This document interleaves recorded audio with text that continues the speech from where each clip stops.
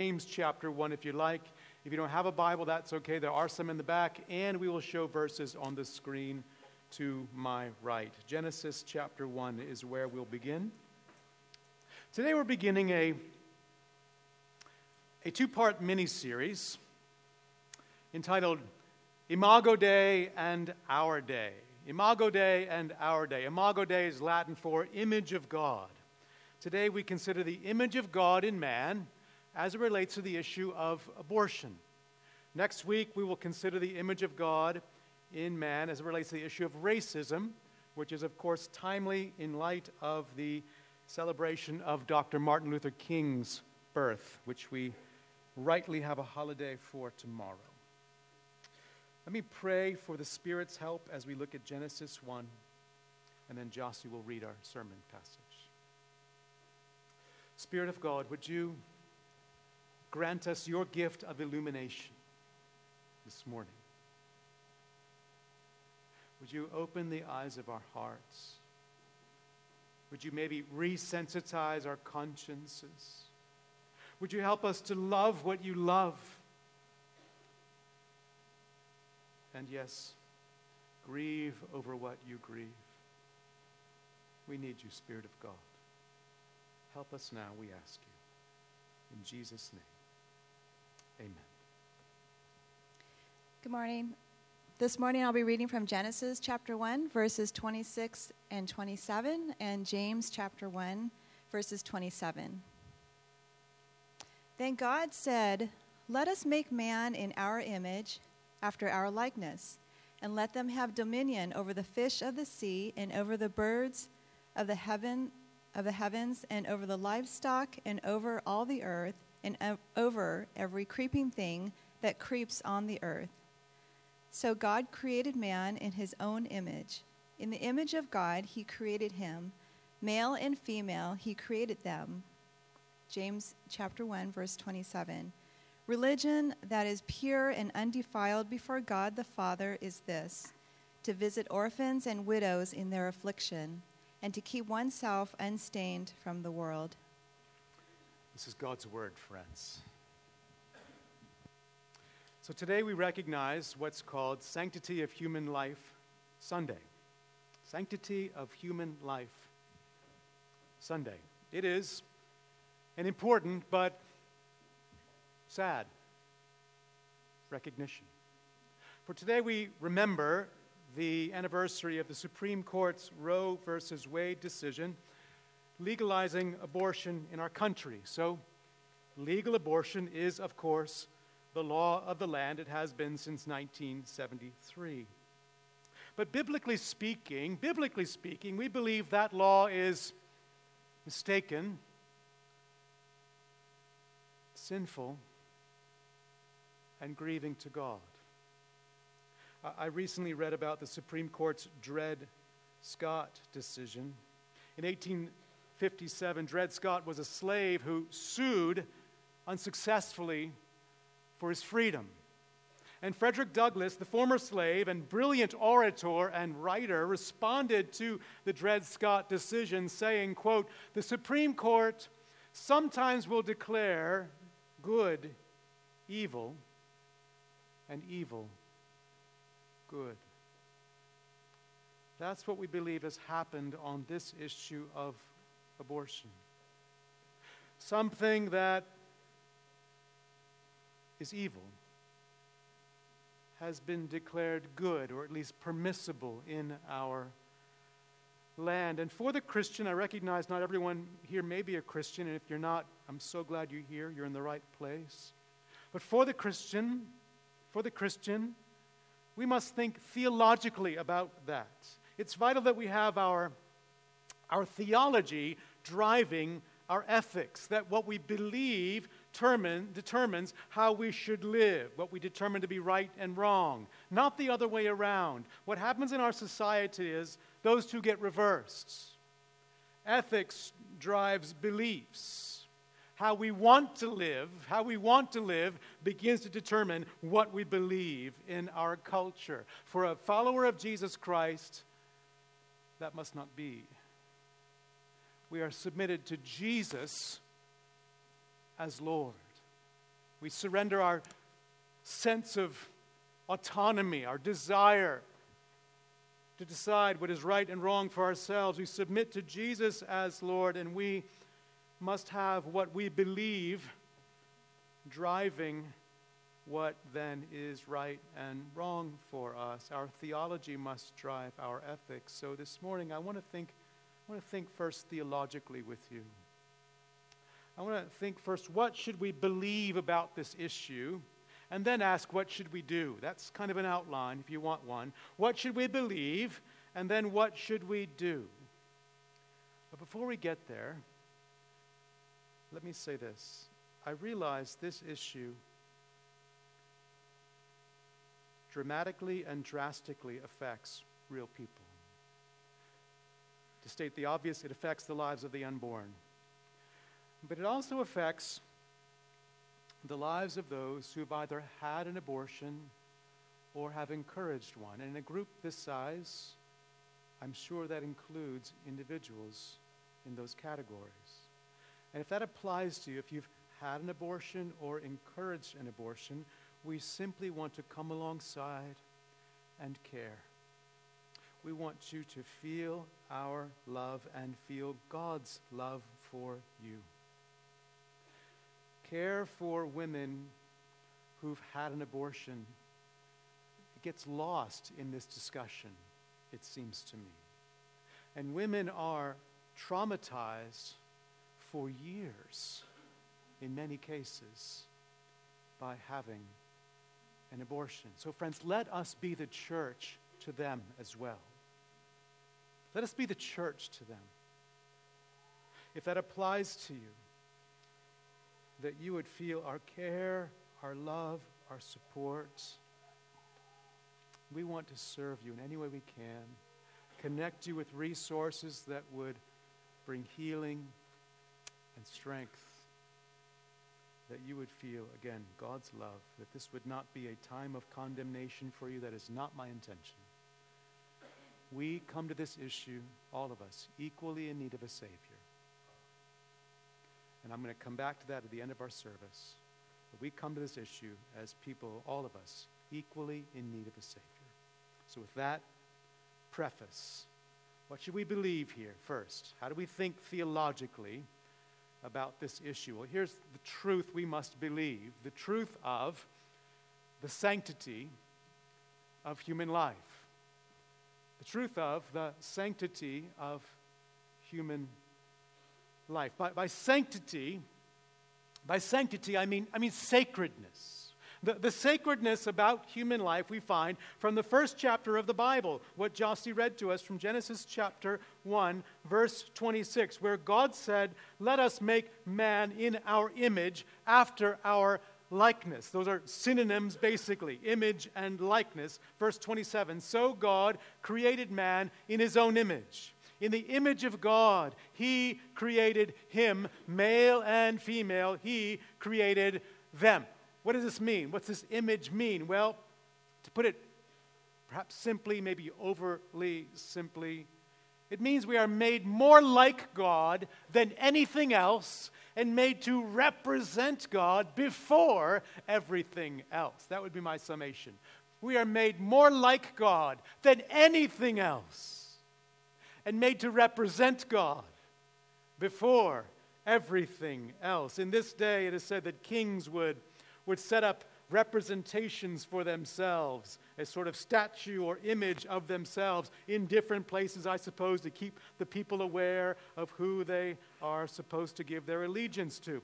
God seems to be drawing on that contemporary reality for these original readers to remind them of how significant they are, being made in the living God's image and likeness. We are the clearest reflections of God himself, set up to reflect God to a watching world. Of all the creatures, think about it, of the vast creatures that God has created, the countless, it seems, numbers of creatures God has created, only human beings, only people like you sitting in these chairs are created in the image of God to reflect volitionally, willingly, morally, and spiritually His nature and glory.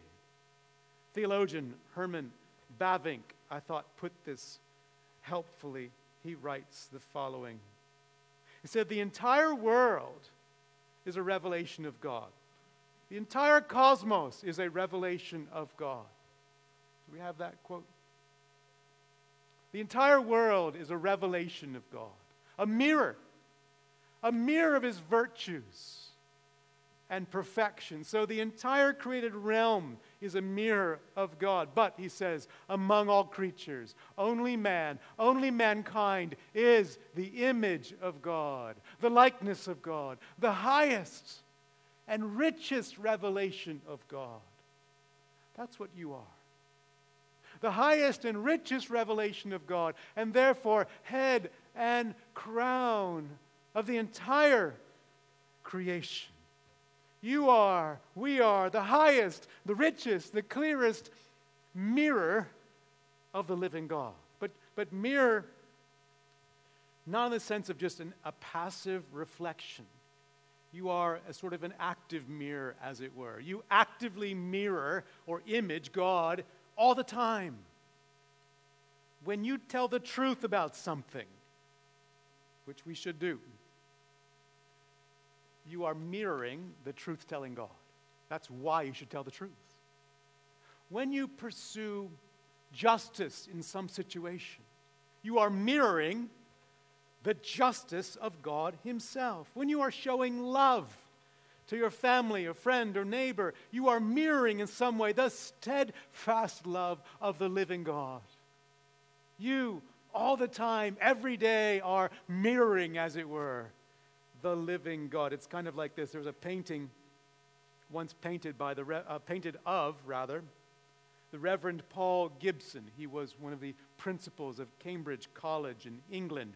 When Mr. Gibson retired, an artist was commissioned to paint his portrait, a portrait that would hang with the other principals of Cambridge.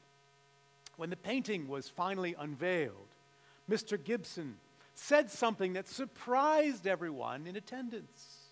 He said, quote, "When people in the future look at this painting of himself, when people in the future look at this painting, they will not ask, 'Who is that man?' Rather, they will ask, 'Who painted that portrait?'" In other words, when people behold the quality, the dignity of that painting, they will want to know who painted it, and that's what it should be like for us. When you look around you, you see people reflecting God, made in the image of God, you should realize they are reflecting God's glory like nothing else can, or uniquely at least. And so you say, look at who painted that picture. Look at who created that image bearer, and you give glory, friends, to God Himself. You see, though we are fallen, we are still made in God's image. That image may be defaced in ways, but it is still present in us. The implications of this are massive. We're going to scratch the surface on one today and one next week. The implications are massive because it means that all of us have great value and great worth. Regardless of gender, regardless of age, regardless of mental capacity or physical capacity, regardless of race or culture or background, all of us, all humans, have equal value, equal dignity, equal worth before God. So friends, this theological truth is one that must drive our ethics. How we live and what we think is right and wrong, including on this issue of abortion. The unborn child is a person made in the very image of our Creator. And that is true from conception. That is true from conception. At the moment of fertilization, a unique human being made in the image of God Himself comes into existence. Chromosomes from the mother and chromosomes from the father combine to form a unique genetic combination. A unique DNA combination is right then created at that moment. All that is necessary to be defined as human is there from the moment of conception.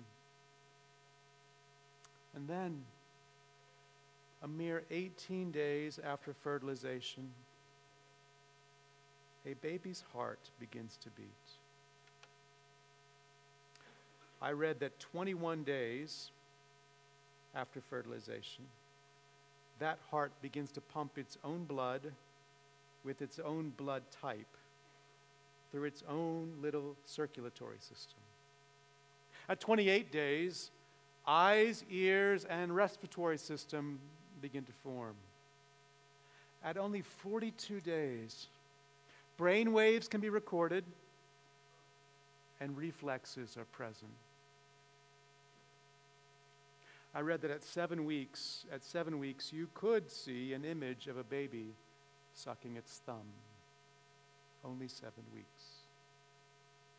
These are the biological facts. What's even more important, of course, is God's view of the unborn child. And in a psalm highlighting the omniscience of God, the all-knowingness of God, and the omnipresence of God, that He is everywhere equally present. In this psalm, highlighting the omniscience and omnipresence of God, God's involvement with and care for the unborn is expressed in beautiful poetry, of course, in Psalm 139. For you formed my inward parts. Notice, you knitted me together in my mother's womb. Does God care what happens in the womb? Is God involved with what happens in the womb? Oh, yes. You knitted me together in my mother's womb. I praise you, for I am fearfully and wonderfully made. May all of us say that today. Wonderful are your works. My soul knows it very well. My frame was not hidden from you when I was being made in secret, intricately woven in the depths of the earth. That's poetic language showing, though, that God is intimately involved in the life of the unborn, intimately caring about the unborn. Friends, my point is simple. The image of God in man means we must recognize and value the dignity and worth of every person, born and unborn. It is such an interesting providence that we have Daniel Ritchie coming tonight. We showed a video last week to give you a little teaser. And Daniel said in that video how his mother had ultrasounds, but the baby, Daniel, appeared to be fine in the ultrasounds. And yet he was born without arms and was not breathing at birth. The doctor delivering Daniel asked his parents in that moment, do you want me to let him go? In other words, do you want me to let him die? What's the implication of that? Implication is a child without arms has no value or less value. Oh, because he's made in God's image, arms or no arms, he has great value and great worth. That's how we must think about the born and the unborn. That's the theology that must drive our ethics. So how should we respond? How does that truth influence us right now? Well, secondly, I believe it calls us to this: a call to care for human life. Given the sanctity of human life, it's a call to care for human life, as evidenced in caring for the most vulnerable human lives. This is certainly seen throughout the Bible, but there's one verse in the New Testament that sums it up nicely. James chapter 1, verse 27, which Josie read. James writes the following: religion that is pure and undefiled before God the Father is this: to visit orphans and widows in their affliction, and to keep oneself unstained from the world. By religion here, he means basically a genuine relationship with God. So he's saying a genuine relationship with God, it gets seen. It must be visible in ways, including, he says, by visiting orphans and widows. Orphans and widows. Now, he's not providing a comprehensive list of ways you show a genuine relationship with God. That's not the point. If you just visit orphans and widows, that's all you need to do to show a genuine relationship with God. That's not what God is saying here. Orphans and widows are held up here as a test case, an important window into the heart for a genuine relationship with God. You see, there was no social safety net for orphans and widows in this day. They had no money-making opportunities to speak of. Typically, they were extremely vulnerable, in many ways helpless, and that's why they're a particular window into the hearts of others. A mark of Israel's obedience was to care for such vulnerable, helpless people, to protect them. James picks up on that and says, certainly this must be true of God's new covenant people in Christ. This kind of care must mark a true relationship with God through Jesus. It means you're caring for those who are helpless and vulnerable and can't pay you back. And so God asks, out of your transformed heart, how will you serve them? How will you care for these people? How will you protect them? How will you, Tab, represent the care, compassion, and mercy of God you've received in Christ? Isn't that the question James is teeing up? How will we show the care, compassion, and mercy we've known in Jesus? That's why this is a window into our hearts. It's a call to care for human life, especially the most vulnerable. I think I would contend there's no one more vulnerable in our day, in our country, than the unborn. There are many who need our care. I'm not minimizing that. I'm so glad we helped to care for the immigrant and refugee through our partnership with Bridge of Hope. I'm so glad for that. They are vulnerable in many ways and need care. I'm so glad we care for each other really, really well. You excel at serving and caring for each other with mercy, love, and compassion. Thank you for doing so. Thank you for being that kind of people. And I'm so glad we've had a commitment from the outset of this church to also seek to care for the unborn. I read that the number of abortions in the USA annually has declined, but it is still over 600,000 a year. Just our country, 600,000. On average, in California alone, every business day, 430 babies are aborted. 431, sorry. So Monday's a holiday. So Tuesday, if it's a typical day in California, 431 babies in our state alone will lose their lives. That's every day. 431 children. God is saying through James, true religion, a true relationship with Him through Christ must respond to these kinds of issues, such vulnerable people. So what we have done is aligned ourselves with a constructive and compassionate response. I think both are very important. A constructive and compassionate response through our partnership with CAPS, which is College Area Pregnancy Services. It is a constructive, compassionate ministry to those in crisis pregnancy. I was at the home of Van and Susan Shalin with my wife a few months ago or so, maybe it was 6 months ago, and the executive director of CAPS was there giving a presentation.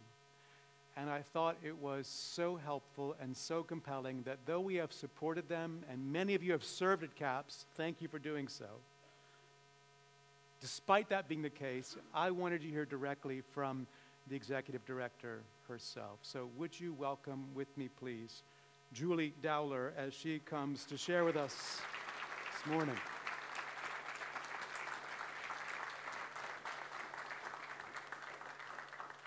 Julie, it is an honor and has been an honor to partner with your organization, but thank you for being here to tell us more about it. Thank you, Pastor Tab. What a joy and honor to be here this morning. We love your church, and my husband and I were so excited to be able to be here just to say thank you. Thank you for your partnership. Thank you for everything you're doing for the unborn and many other things that you're doing. I love how you love life. I love how you're living your name, Grace Church. So thank you so much for that. And about 20 years ago, let me give you a little background on me. 20 years ago, I got a letter in the mail from Concerned Women for America. And in that letter, it said that they were planning to open a pregnancy center to address this issue of helping women and men that are in crisis pregnancy. And I thought to myself, I'd never even heard of pregnancy centers before that, but I thought to myself, now that's how you deal with this issue. That's how you deal with the issue. And for me, for the past 20 years, that's been a part of my devotion of my whole entire life. It's really been my life. And what we do at CAPS, many of you already know, we help the women. We sit down with them. We talk things through with them. And we are really Jesus to them. We are not just his hands and feet, but we're also his listening ear, his heart to them. And many of them hear about Jesus while they're there, but what they, even if they're closed completely, what they really get when they're there is the love of Jesus. They will feel that love. And we help them through their issues. And the reason, so many women are really not wanting to have an abortion. We've heard that so many times. I don't want to have an abortion. But nobody wants to have one. But the issues and the pressures in their life are so big and so overwhelming that they can't see any other way. In a word, they have no other choice. That's what they believe. They have no other choice. No choice is no choice at all. There are other options, and they just need to understand them and know about them. They need to see how they could possibly get through a pregnancy. And we always give them the option of adoption. We always present that to them. And we always speak about parenting as well and the different ways that they can possibly meet all those pressures. We help them walk through if they need to tell their parents. We had a young couple, I'll give you an example, a young couple come in to see us, and it began with the woman. She came in the middle of the day. We didn't have a sonographer available for her, and so we asked her if she could come back. She had already scheduled an abortion for the next day, but was saying, I don't want to have an abortion, but I have no other choice. And she did come back. We had her come back in the evening because she had the abortion appointment the next day. Came back in the evening. We called up a sonographer, got her in. She brought her boyfriend with her. And forgive me if you've heard this story before, because I have told it before if you've been with us at some of our parties or so. But the two came into the ultrasound room with the nurse. The nurse started showing them the ultrasound. They saw a little baby on the screen. Both of their eyes, their mouths dropped, eyes popped out. And they just said, wow, that is a life. That is a baby moving around, arms and legs, and just active as all can be. And that little heart just beating. And then the sonographer said, and here's the other one. Twins. 2 little babies in there. And the first thing the man said is, twins run in my family. So now this is no longer an intrusion. It was no longer a mistake. This is family. And that's what the ultrasound does. How many of you have seen an ultrasound before? Many, many. In fact, we carry them around nowadays like baby pictures because they are baby pictures in our wallets, even grandbaby pictures. But yeah, that is family, and that's that tool, the ultrasound. That's why we're a medical clinic. That tool connects the mom to the baby, the family to the baby, the grandparent, the father. They become family. no longer an intrusion that can't be dealt with. And that's why 95% of the women do carry their babies to term when they come to CAPS. We, every one of our appointments, there's the availability of ultrasound, almost always. And if she's far enough along, she needs to be 6 weeks to have an ultrasound. But so that's the amazing things that God does through CAPS and through your help and your support.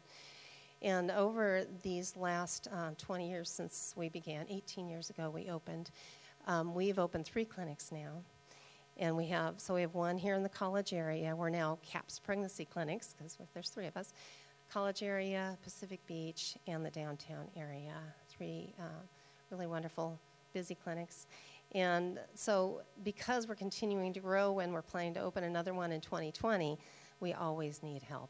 And so we're thankful for your support. And if you are someone who really feels like you are called to help women and men too in this situation, we would love to know that. And I have a sign-up sheet in the back. I have volunteer packets. We also, we would love to have you get connected through our newsletter and that sort of thing.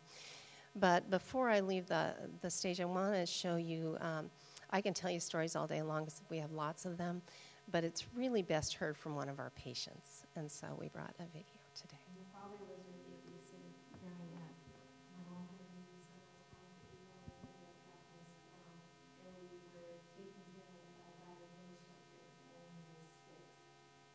And he was very into living with his property, and she was I had a feeling that I was pregnant.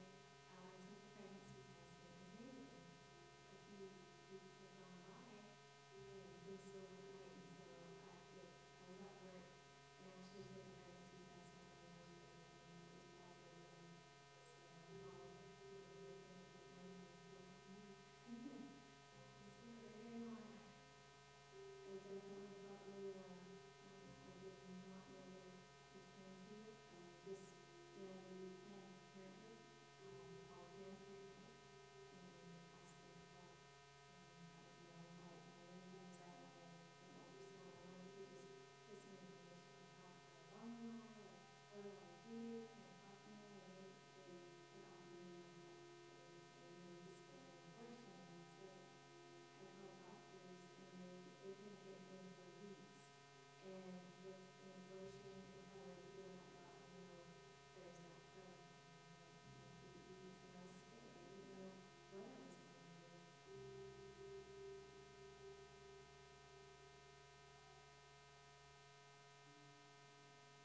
I wasn't sure what to do. And so the lady on the phone said, well, maybe this is what you really need to have your thoughts. They got me right away, and they didn't put any pressure on me. They were like, we're not going to pressure you to have it, to keep it. We just want to know you have options. But just, being able to see the ultrasound was really amazing. Really like inside of me. I was kind of pulling my heart out because I was in such an emotional place, and I was like, I'm so scared to have this baby. They gave me something at work. They're very positive. They were the first people I was told was expecting judgment and criticism when I was with absolute love and kindness and understanding. They have been extremely supportive, reaching out to me.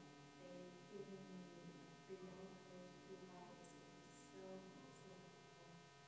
They're so nice, and they're like, come on, and they offer therapy classes, and so they're still helping me right now. I'm still going to school. I'm hoping to be chipping away at it just a class here, a class there. I have one more class before I get my associates, and then it'll be associate's degree for transfer. Before being able to try different things out so she can find what she wants to do in her life.